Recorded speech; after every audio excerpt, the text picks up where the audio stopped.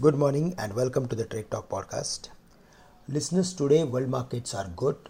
Singapore Nifty is trading up nearly 125 points, but today we have to face the economic survey which can bring volatility in the market.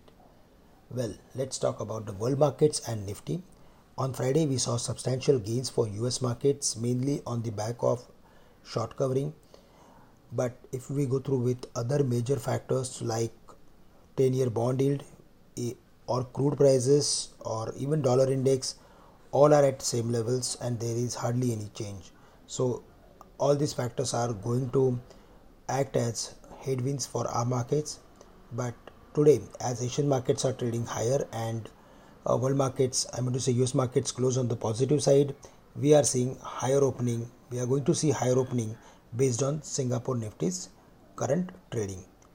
Now, if we go through with our markets, then despite the positive opening on Friday, we saw substantial sell-off in the second half and market closed at the lowest point of the day. It was completely unexpected, but concerns over the weekend gripped the market and Nifty fell from the level of 17,373 and closed at the lowest point of the day at 17,100.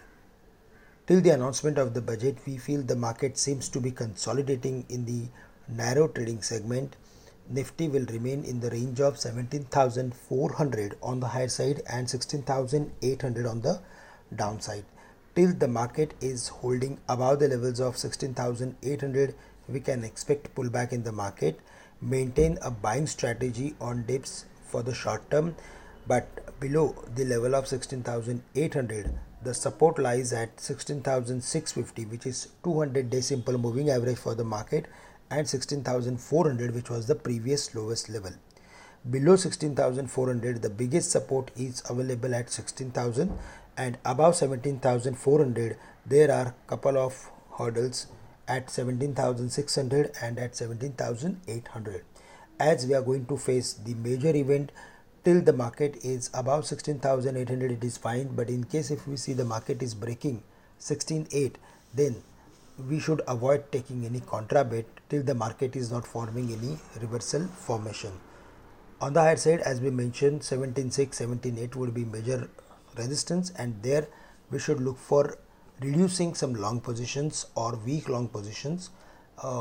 In fact, we should also look for taking profit on those investments where we are making windfall gains. Friends, for the day we are going to focus on technology as well as few auto companies along with NBFCs, because there we are seeing good amount of attraction. NBFCs, specifically LIC Housing, HDFC Limited, Cholamandalam Finance as well as LIC Housing. All these stocks should do well, that's the view, and based on their technical pattern or reversal formation, we will come out with recommendation. That's all from my side for the day. With this, I'm ending today's morning podcast. Thank you very much for listening in and have a great day to all of you.